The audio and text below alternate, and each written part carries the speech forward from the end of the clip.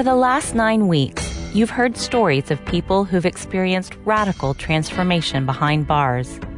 Jesus called them out of a 10 by 10 foot hole, and now they're living in freedom, even if they're still not physically free. I didn't realize it at the time, but I finally realized that was the day I surrendered, and I began trying to walk out my faith.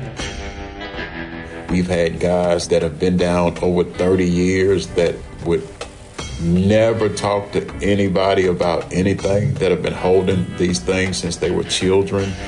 Guys that have done horrendous things, but in these classes that they break down and that they cry.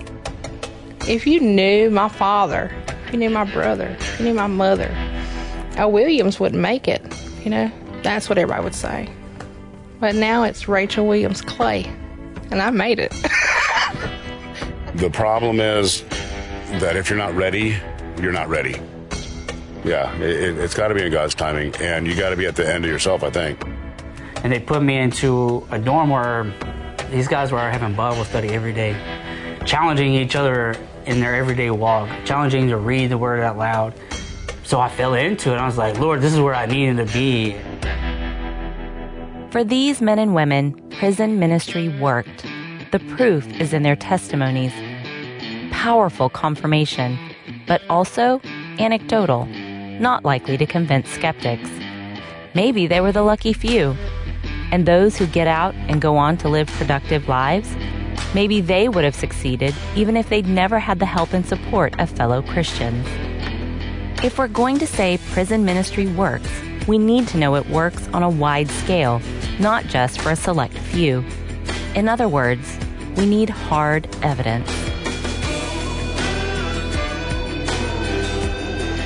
From World Radio and the creative team that brings you the world and everything in it, this is Effective Compassion. I'm Lee Jones.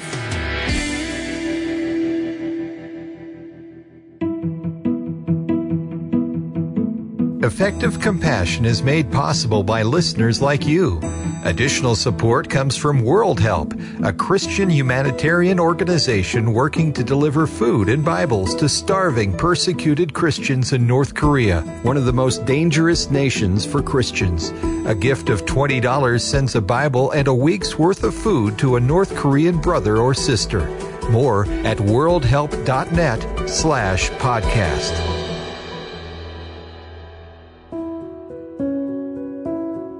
Byron Johnson is a sociologist who directs the Institute for Studies of Religion at Baylor University. You've heard from him throughout this season. Well, as a believer, I always wanted to study the role of religion. Johnson's interest in prison ministry started at the very beginning of his career. And so for my dissertation, I studied a particular prison where they had been capturing data for a significant length of time on religious experiences, including becoming born again. And so I wanted to see if prisoners who became born again, for example, were less likely to be rearrested once they got out of prison.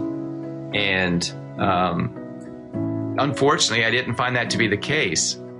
That got Johnson thinking about the reasons why. And the more he thought about it, the more it made sense. The same problems that contributed to someone being arrested and put in prison in the first place make it highly likely they'll end up going back to prison. If you've been with us for the last 9 weeks, that should sound familiar. But at the time, Johnson was still putting all the pieces together. So that kind of got me interested in doing research on prisoners. And so I started doing more research in that area. Then we started studying kids and drug addicts and faith-based drug treatment programs. And, every time we did a study, that dissertation was the last time I found that effect. Almost every study we've done shows how powerful the faith factor is. Johnson has spent the last 30 years researching the power of that faith factor, and not just in prison. His studies focus on why faith helps people to do pro-social things, the antithesis of the antisocial behavior that lands people in prison. A lot of criminologists are interested in predicting why people do bad things. I'm interested in the other side. Why is it that so many people don't do bad things? What keeps people making the right kinds of choices. And then for people who've made bad choices, how can you flip that? Because the field of criminology has contended for decades that you can't change that. It's set. The more Johnson dug into the research, the more he found those criminologists were wrong. And faith is now helping us to provide a lot of empirical evidence that even secular, cynical criminologists agree now is pretty overwhelming, that faith is a big deal, and we shouldn't be resistant to it. We need to understand why is it that it really does seem to be so redemptive and powerful in lives of people. Convincing secular, cynical criminologists isn't easy. They need hard data, none of this anecdotal stuff. So when he's designing his studies, Johnson has one overarching goal in mind: getting the research published. If we can't get it published in academic journals, then it's really not worth doing. And so they can't get in those journals unless they pass muster as being credible, rigorous research. And over the last 3 decades, that approach has paid off. In prison after prison, from Texas to New York, Johnson and his team have collected empirical data showing that prison ministry does indeed work. And so there is a significant body of research that shows these programs can be very effective in reducing recidivism, improving inmate behavior, lowering the likelihood of inmate violence or inmate on staff violence, reducing the likelihood of suicidal ideation. So we have significant research, not based on 1 or 2 studies, but on a number of studies over a significant period of time. In one Texas prison, Johnson's team found that inmates who went through a faith-based program were much more likely to get out and stay out. Only 14% of them ended up back in prison, compared to 41% of the general population. One of his early studies involved the Interchange Freedom Initiative, now known as Prison Fellowship Academy. Only 5% of early program graduates went back to prison within 16 months of release. And as you heard last week, other programs have similar success rates. For graduates of the Prison Entrepreneurship Program, just 8% go back to prison within 3 years of release. At Rod Ministries, the recidivism rate has ranged from 5 to 10% during the last 20 years. With so much evidence that prison ministry works, it would be tempting to think of it as something of a silver bullet. But Johnson admits these programs don't work for everyone. Some Christians think, the scripture says my word will not return unto me void. So they think, okay, anyone that's exposed to the gospel, it's going to work. It's not true. It doesn't work in the free world and it doesn't work in prisons. But for many of the people that are exposed to these programs, they actually do work. And we can say that statistically speaking. Over the last 9 weeks, we've investigated just about every aspect of prison ministry, and you've heard from men and women at every step in the process. But most of them haven't been out of prison long. Anna Johansson Brown recently met a man who's been living out his transformation for 14 years. Here's his story. John Kelly grew up on the north side of Philadelphia with his single mom and little sister. They lived on the border between 2 worlds, the nice part of town and the not-so-nice part of town. His mom worked multiple jobs trying to provide for her kids. She was doing her best. It's just you can't be everywhere at the same time. From a young age, Kelly struggled in school. Cut class, got into fights, got suspended. But his real trouble started when he was 12. Not even a teenager. Not yet in high school. And one of my closest friends at the time, his cousin was a drug dealer and had just came home from prison. And he kind of took me under his wing.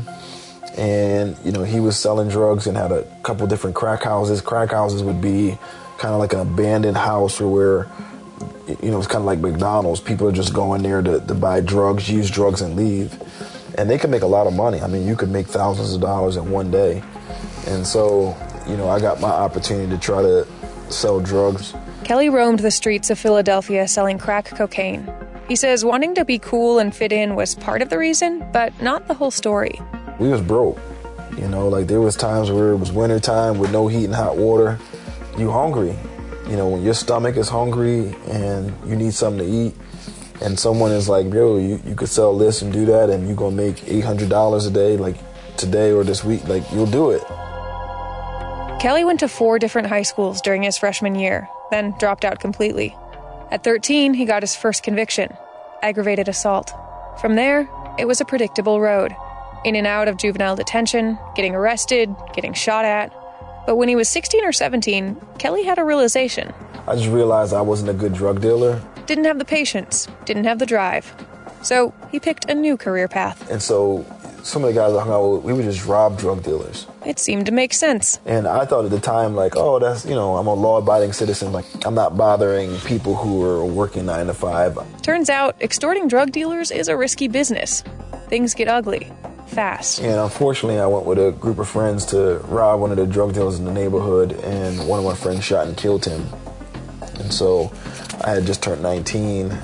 We all got arrested. At the time, there was so much violent crime in Philadelphia that the jail didn't have any room in its maximum security cell block. So Kelly went into solitary confinement. So solitary confinement is known as like the hole, or 23-in-1. So you're in a room the size of like a bathroom for 23 hours a day. You get to come out for 1 hour. That hour you can either make a phone call or take a shower. Your hands and your feet are shackled together through a chain. And I remember the guard came by. If I remember him sharing like the gospel with me, but me not really paying attention. But solitary confinement is solitary. And soon, John Kelly was bored out of his mind. He asked the guard for something to read. Something. Anything. And he said, well, I can get you a copy of the Bible. I was like, whatever, man, just give it to me. I don't really care. It was one of those NIV New Testament and Psalms. On the cover, it said, "There's hope for you. Jesus cares." Kelly opened it up and started reading the Bible for the first time in his life. And you gotta remember, I'm a high school dropout, low reading level, failed the 7th grade, went to 4 different high schools in my freshman year, dropped out. But he started in Matthew and read straight through to Hebrews without stopping. It was where it said, like, today, if you hear his voice, do not harden your heart. And I remember just like scales falling from my eyes. I just felt like, finally I saw like my sin in high definition. I just saw my wretchedness, and I gave my life to the Lord right there in the cell. Kelly's lawyer didn't believe him. Everybody goes to jail and finds Jesus. It doesn't stick. But Kelly was adamant. He told his lawyer that following Jesus was about repenting, and that meant confessing sin. And so you could tell the judge, I want to plead guilty, and then whatever he wants to do to me, he could do to me, because, I deserve that. So in 2002, Kelly pleaded guilty to 3rd-degree murder and went to prison for 6 years. It could have been 40, but Kelly's behavior behind bars offered strong proof that he was a changed man. When he got out of prison in 2008, he went to live with his mom, and he started going to church. Kelly's jailhouse conversion wasn't the product of an established prison ministry. He didn't have believers providing challenging personal and spiritual mentorship while behind bars. But during his transition out of prison, at Christian Stronghold Church in West Philadelphia, that's where he learned what Christian community was all about. And so, coming home from prison as a convicted felon, trying to get a job, and then different married couples, different men in the church were taking me under the wing to disciple me, and saying, hey, you know what, man, there's a plate at my dinner table every day for you.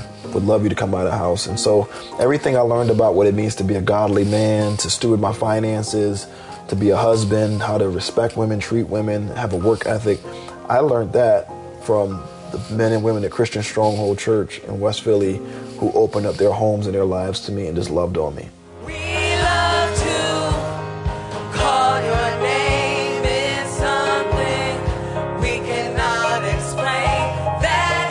While in prison, Kelly had felt God calling him to ministry.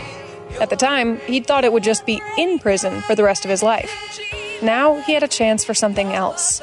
So Kelly moved to Chicago, attended Moody Bible Institute, and started a church in the Austin neighborhood. We are called to spread the knowledge of Jesus Christ in this world that is sick and on its way to meet its creator. You are specifically called that, and you are going to have the answer for that.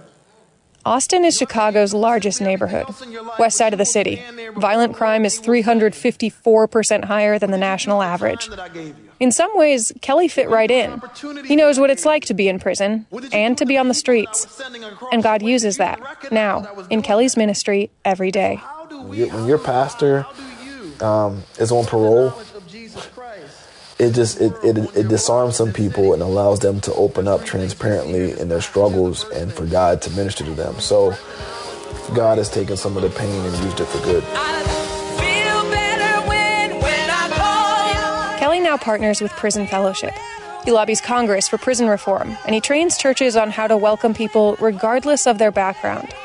He also takes groups out on the streets. The police department, when we partner with them and other churches, they let us know, like, hey, here's the 5 different corners, that we've just been getting the most calls, the most shootings. And then we would go out on Wednesday nights and take over those corners. We'd go, pass out meals, pray with people, share the gospel. And right before COVID, there was about 2 years in a row in which on the west side here in our neighborhood, on Wednesday nights, there was no shootings whenever the churches were out on the corner. It's crazy, right? No shootings at all when the churches was out on the corner. Going out on Chicago's bloodiest street corners takes guts. But Kelly says if you're willing, there's no limit to how God can use you. Even the smallest act of obedience can bear much fruit, like a prison guard giving a Bible to a young man in solitary confinement. Shout out to that prison guard, right, who I never saw again after that, for being salt and light that day on that cell block, right? He doesn't even know that I came to faith in Christ. And I just want to encourage people that, it's easy to look at Chicago or look at this and be like, oh, they're doing that, but the field is ripe for harvest all around us. And I think just thinking about, man, what does it look like for me to love my neighbor and to open up my dinner table? And would I be willing to walk alongside of a John Kelly back in 2008? That God could use you far more than you could imagine. Radical transformation like that is not a guarantee for every inmate who encounters prison ministry. But Byron Johnson says the ministries with the highest success rates do have a few things in common. Like all ministries offering effective compassion, prison ministries that work best provide help that is challenging, personal, and spiritual. They're also focused on the long game. They're not just trying to win converts. They're trying to make disciples. And that starts with a process Johnson calls identity transformation. If I've had a very dark past, I've seen horrible things, and I've done horrible things. Just to say that I've prayed a sinner's prayer, for many people, you may think, okay, they've prayed the sinner's prayer, they are now a believer. All things have become new. Well, at some theological level, that may be a completely accurate statement, but these people are still struggling with a past that haunts them. Change isn't a one-time event, and it doesn't happen overnight. That's why longevity and consistency are also key. These volunteers keep coming in. They don't come in, preach a sermon, leave, and then they come back in 6 months and preach another sermon. They're there every week, and they work with these people. And what happens, we find that they are able to reconcile this past. They are able to forgive others, and they are able to forgive themselves. And over a period of time, they begin to adapt this new identity. So there's the old self, and then there's the new self. And of course, this is consistent with Scripture. A lot of times, this process happens in a group setting. Think Bible study, or classes where inmates learn to process past trauma. But Johnson says the gold standard for discipleship is one-on-one mentoring. In fact, if he were designing a prison ministry from scratch, that's where he'd start. I'm a big believer that mentoring matters for people no matter where you are in life. And I think we all can benefit from a mentor. And certainly offenders need that just as much or more than anybody else. The final key to effective prison ministry involves multiplication, making disciples who make disciples. One of the things that I'm most interested in moving forward is the role of inmates themselves leading efforts like this. so that prison faith-based programs are led by prisoners. That's the goal of programs like Prison Seminary Foundation, where inmates are trained to be ministers. You heard about its work in episode 5. But most programs aren't designed with that type of ministry handoff mentality. Instead, they focus their efforts on recruiting more and more volunteers from the outside. That's great, especially for those volunteers. Seeing the inside of a prison inspires compassion and can be the impetus for system-wide reforms. But as the last 2 years have shown, ministries can't depend on always having access to prisoners. Johnson says ideally, ministries should approach prison work the same way churches approach foreign missions. It's just like sending missionaries. Of course, you want to send missionaries all over the world, but everyone knows that if you can train people that are indigenous, that it's going to be more effective. And so I would love to see in the future us understanding how and why inmate-led religious movements may be one of our keys to moving forward.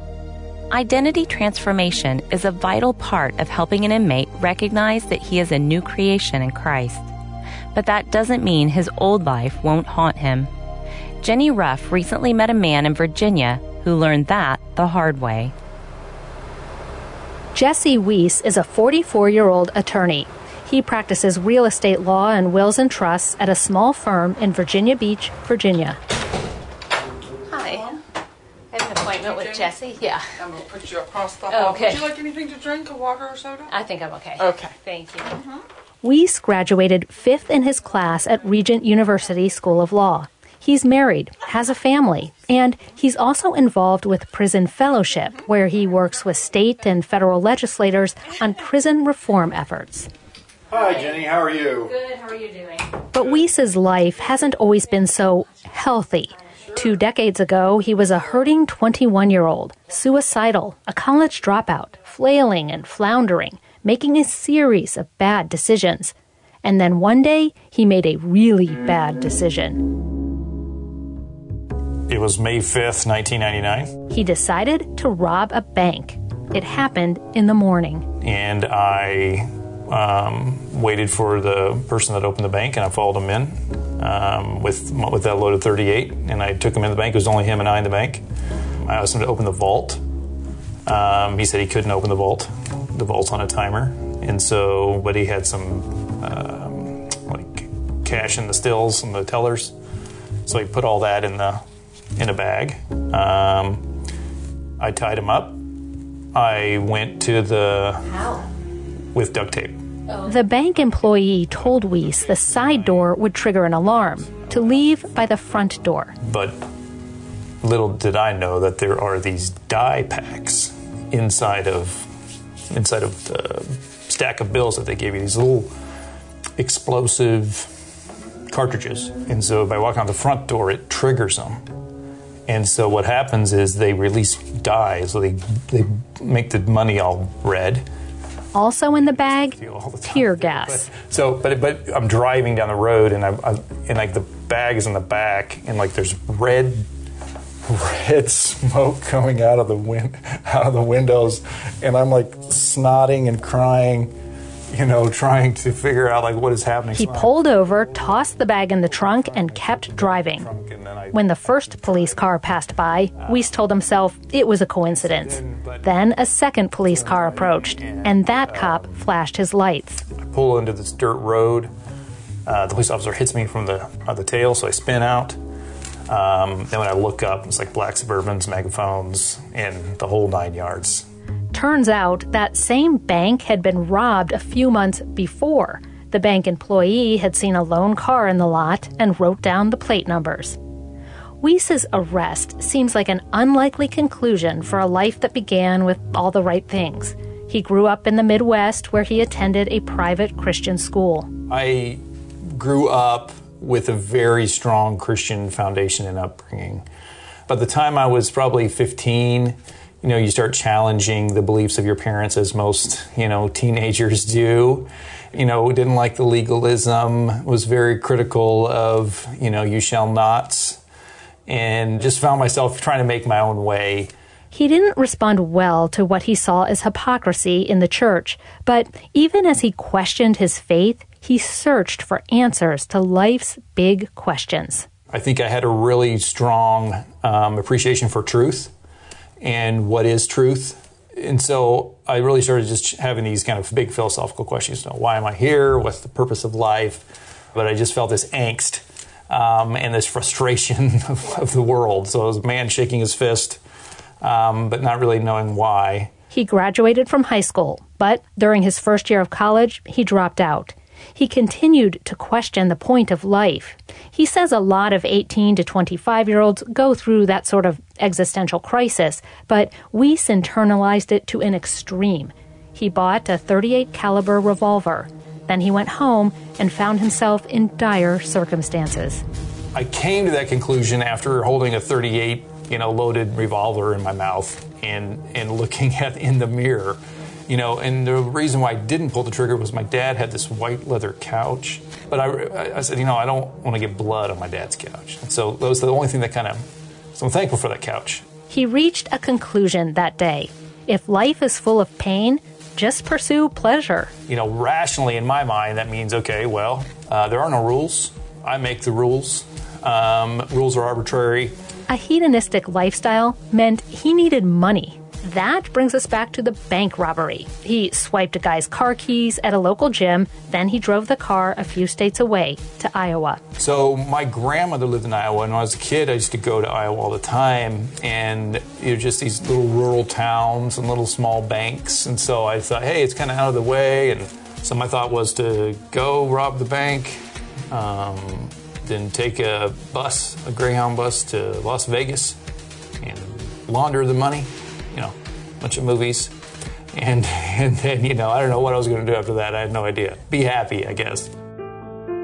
He checked into a hotel near the bank and cased it out. So I had binoculars, and I would sit up and see when they come in and when they go out, and who opens the bank at what time, and then I ran out of money, so I had to check out of my hotel. So then again, I was stuck at this kind of crossroads, and I'm like, what am I going to do?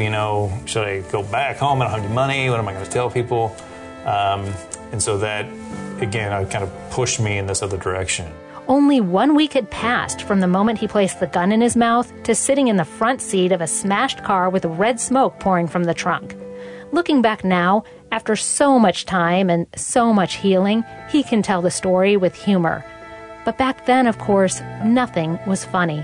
So, I say all that in kind of a jestful way, but it was not a jestful feeling, or it was, it was very serious and very intense. And I was very focused on me kind of moving in this trajectory. Yeah.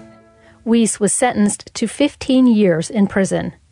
He had enough remorse after the crime to apologize face-to-face to the bank's president. He genuinely didn't want anyone to get hurt. But Weiss says even going through the criminal justice process didn't change him. Neither did prison, even though it wasn't a place he wanted to be. The prison was dubbed the Gladiator Camp because it housed those under age 25, full of gangs and guys fighting and stealing one another's stuff. Not to mention, drab and depressing. It was a brand new prison, but it was built on an old landfill. And so even though it was a brand new prison, but some of the buildings were sinking, and the grass wouldn't grow anywhere. Not very inviting. So, and I feel like that really reflected my inward condition. So if you think about the prodigal son, who, his inward condition was a pigsty long before he found himself in one. So what finally brought Weiss to his senses?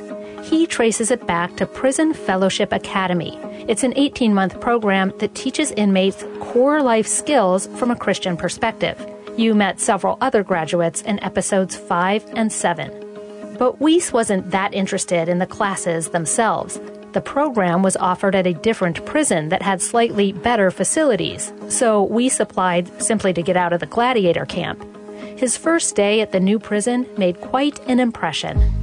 I think that, but when I walked in here and you saw the green grass, I remember just thinking, maybe there's something living here, something that's different. Because it was a stark contrast, just green grass from not having seen anything like that, and then just against this, concrete, backdrop. Class topics ranged from substance abuse to managing finances. Helpful, but Weiss says the core of the program is what helped him develop relationships with God and others, like his counselor, Dan. We would get into these, not debates, but discussions. He says things like, when I pray, I get on my knees. And that just struck me, because I'm like, like, you actually believe this? Like, you actually believe that there's somebody out there that's listening to you, and that you're literally humbling yourself before this creator. He also remembers Friday nights. Local churches would come in and they would put on a worship service and give a message. I would start weeping uncontrollably, but it was just being in that presence that was just doing something to me. And looking back, I really think it was the Lord just cleansing me of all my preconceived notions.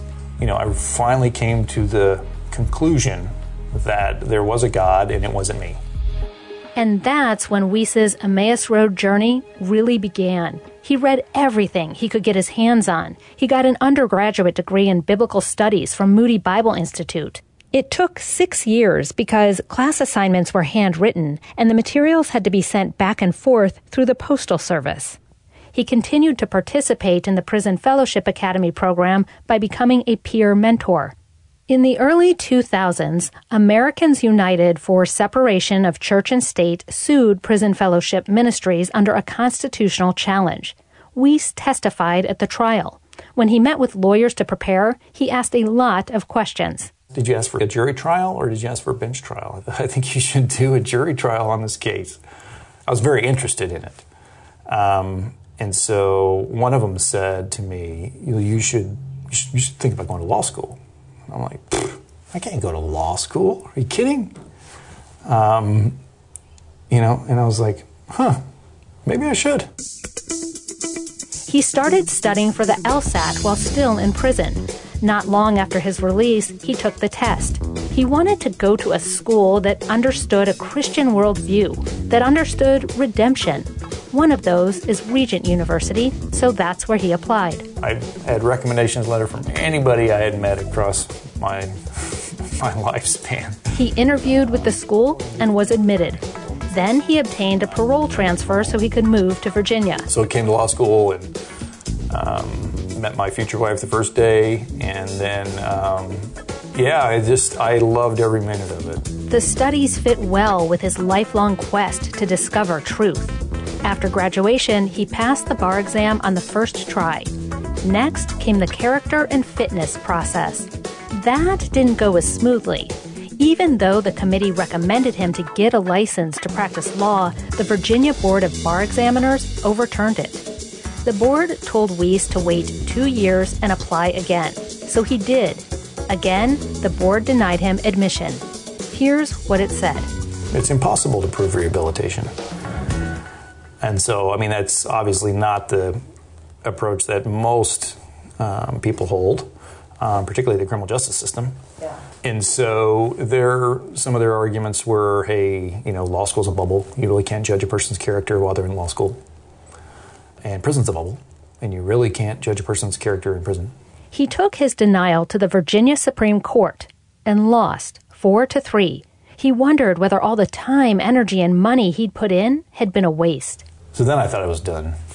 But there's an ember in there somewhere, so... By then, his bar passage had expired, so he took the bar exam again, passed a second time. But that still wasn't enough for the State Board of Bar Examiners, who denied him admission for the third time. And for the second time, he appealed to the Virginia Supreme Court. This time, he won.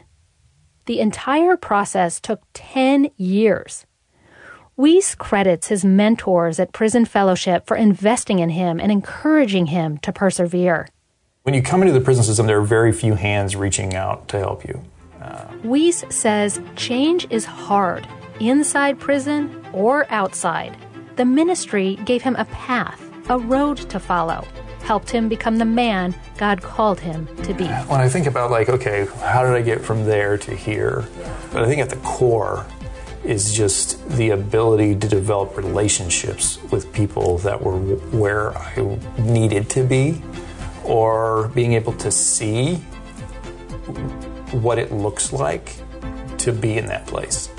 And then as you see that and then you get motivated to do that, then everything else just becomes something that you grab to help pull you in that trajectory.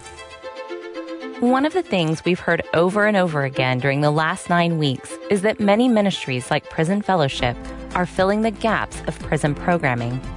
Burl Cain started the seminary program at Angola because he wanted prisoners to get an education. The government wouldn't fund it, but the Baptist Seminary offered to provide it for free. Over time, the U.S. prison system has come to rely on ministries to provide the extra programming they need. But of course, just like in other areas of public life, Christians face pockets of resistance to openly sharing their faith behind bars.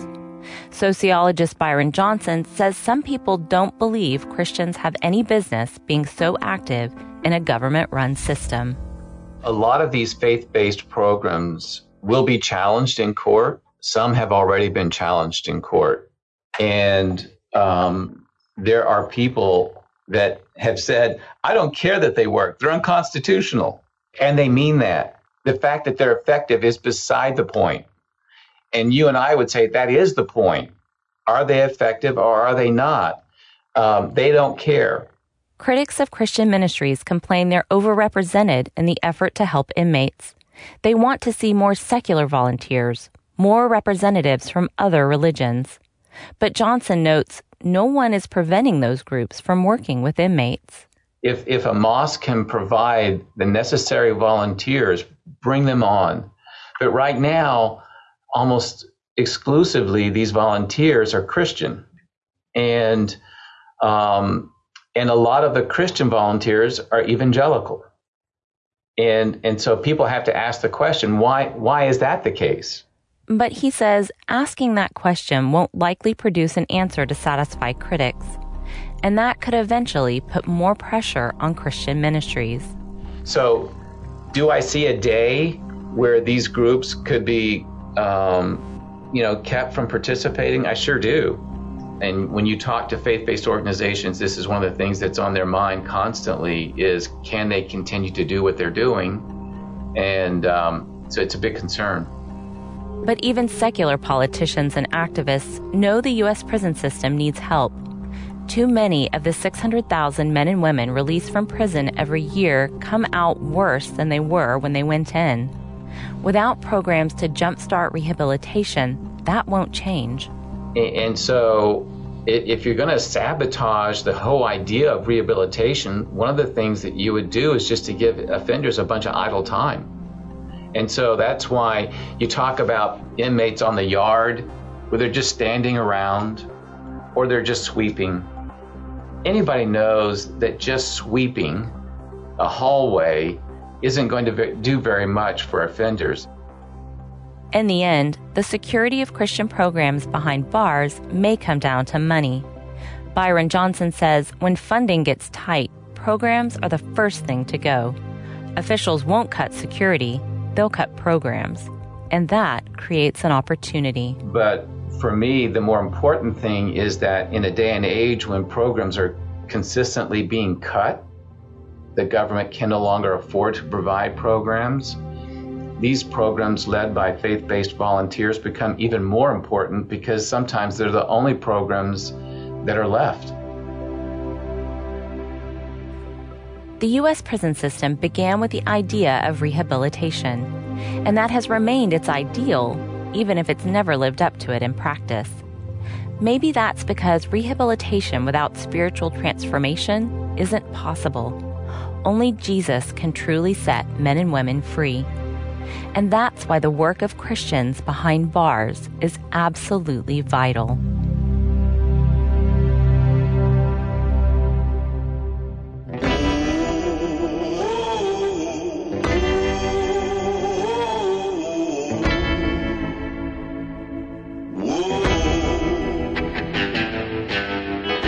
Effective Compassion is produced by the creative team at World Radio, and we've had an incredible team of reporters that helped make this season possible.